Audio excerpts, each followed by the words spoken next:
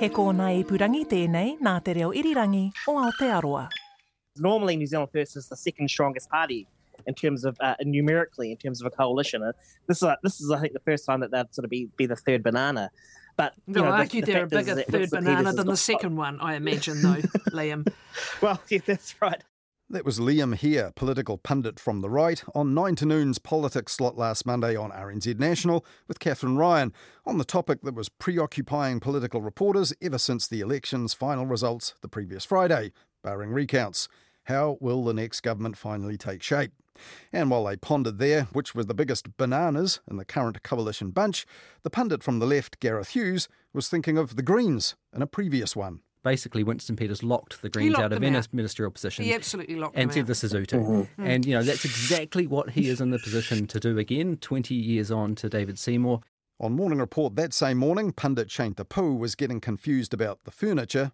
They will want a table at the decision-making table. But News Hub's political editor Jenna Lynch had other furniture in mind once those final election results were in. Winston Peters is no longer a nice-to-have. He was effectively a security blanket before. Now they need him to build the bed. But there were supposed to be 3 in that bed, and were they even talking to each other? But problem, these two are far from comfortable bedfellows. ACT has been trying to call New Zealand First for a hui. They've been left hanging. David Seymour says he hasn't heard from Peters. No, I haven't. But, we welcome discussion because ultimately the voters are king and queen in an election. And speaking of sovereigns, NZME's Fran O'Sullivan invoked a classic love triangle in her Herald column last weekend. How does Christopher Luxon skirt the inevitable Camilla versus Diana trap when it comes to managing strategic competition around his cabinet table? They should, of course, start by getting a room and getting down to business. Though with hindsight, none of that trio you'd think would want to be Diana. And was getting a room going to be a goer anyway if they couldn't even hook up by phone? David Seymour had revealed that he'd reached out to New Zealand First after election night by text, but hadn't had a reply in kind. Or had he? And so you've reached out to Winston Peters. He sent you a voicemail. Does that concern you? Well, first of all, that's not true. And second of all, I just think having that level of detailed argument again isn't quite going to help. Of course, we'll have to talk. If you want to get into the technicalities of how phones work, then you can. But I don't know if that's the level of debate that New Zealanders want. Now, Winston Peters had said that he thought the initial text might have been a fake, bringing a brickbat from an unconvinced Audrey Young at the Herald. It would have taken 2 seconds to find out. Not 5 days. But how many more days would pass by for them to actually get talking about forming a new government? On Sunday's weekend collective show on News Talk ZB, the former National Party Minister Chris Finlayson was asked this. Wouldn't you just love to be in the tent right now doing the deal? No. I've done my thing. I've danced on the stage. I've left public life. Yeah. And all I want to do now is make money and play golf. And it did seem at times this week like the 2 junior partners in that prospective political marriage might have felt the same way. On Monday on TVNZ's Breakfast Show, the host Anna Burns-Francis summed up the soap opera so far this way. The speculation, the much-rumoured meeting is on its way, but will National Leader and incoming Prime Minister Christopher Luxon be in the room? He joins us now. Good morning, Mr Luxon. Good morning, good to be with you. Have you spoken to Winston Peters over the weekend? I've spoken to both leaders over the weekend, yep. Did you tell Winston to save David's phone number on his phone? And Winston Peters was still pretending that the media doorstepping him didn't exist, arriving in the capital for FaceTime with his own caucus, though one bystander did give those reporters an earful at the airport. Are you worried that the ACT Party is going to hold up negotiations and you aren't going to be able to get this done quickly?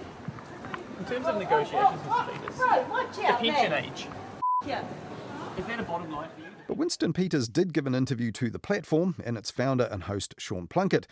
Now, what was billed as Winston Peters' first media interview since the election, barring post-election stand-ups with reporters, they aired plenty of their mutual mistrust of the mainstream media. There's a real problem here. The media then speculate and can get in the middle of things and stuff things up. That's the tragedy of it all, because all they're doing out there is misinforming everybody after the election like the mainstream media were doing before the election.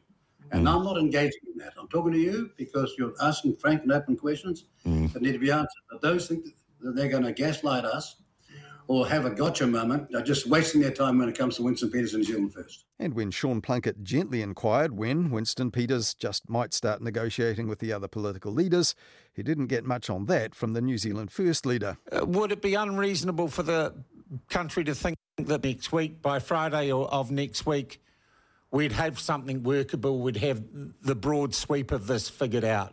Would that be your expectation or your hope?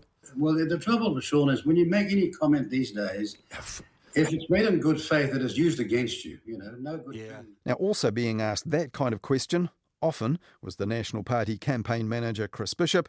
Here he was again on TVNZ's Q&A. David Seymour, Winston Peters saying, we can get this done quickly, matter of days, maybe this week. What's your position?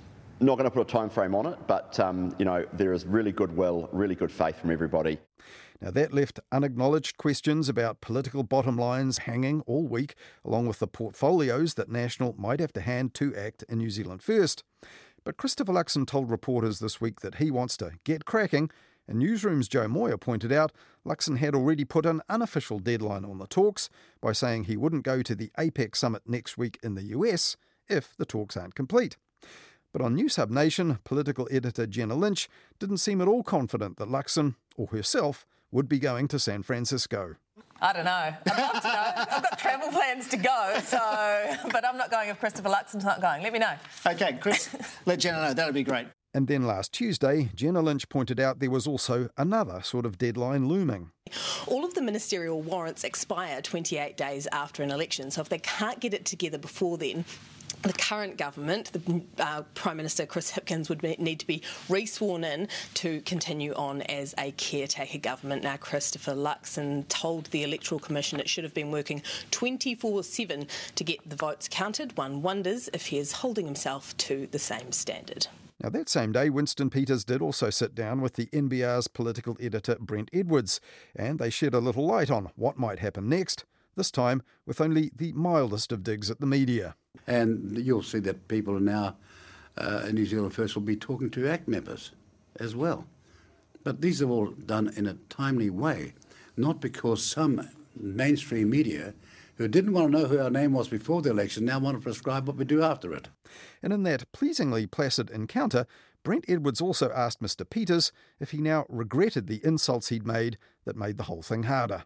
That's the nature of politics. People expect to be forgiven for the premature or perhaps undiplomatic positions they took. And you're in a forgiving mood?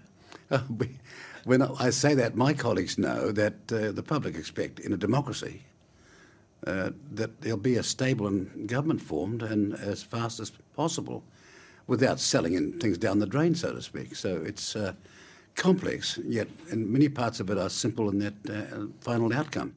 And we'll see if that complex but simple philosophy of Winston Peters there does extend to an acknowledgement that he's also been undiplomatic to the media and that he's willing to form a stable arrangement with them for the sake of the government as well. New Zealand First and ACT Party chiefs of staff did meet the next day to prep for more substantial talks to come. Tonight on One News, the Prime Minister-elect says coalition talks are ramping up. Progressing well. But 26 days since the general election, an admission a crucial part of the negotiating is yet to take place. While National ACT and New Zealand First still haven't sat down together, coalition talks are advancing, with Winston Peters and David Seymour chatting face-to-face. So would you say we're past half-time in a rugby match? We're definitely in the second half. There's no question about that.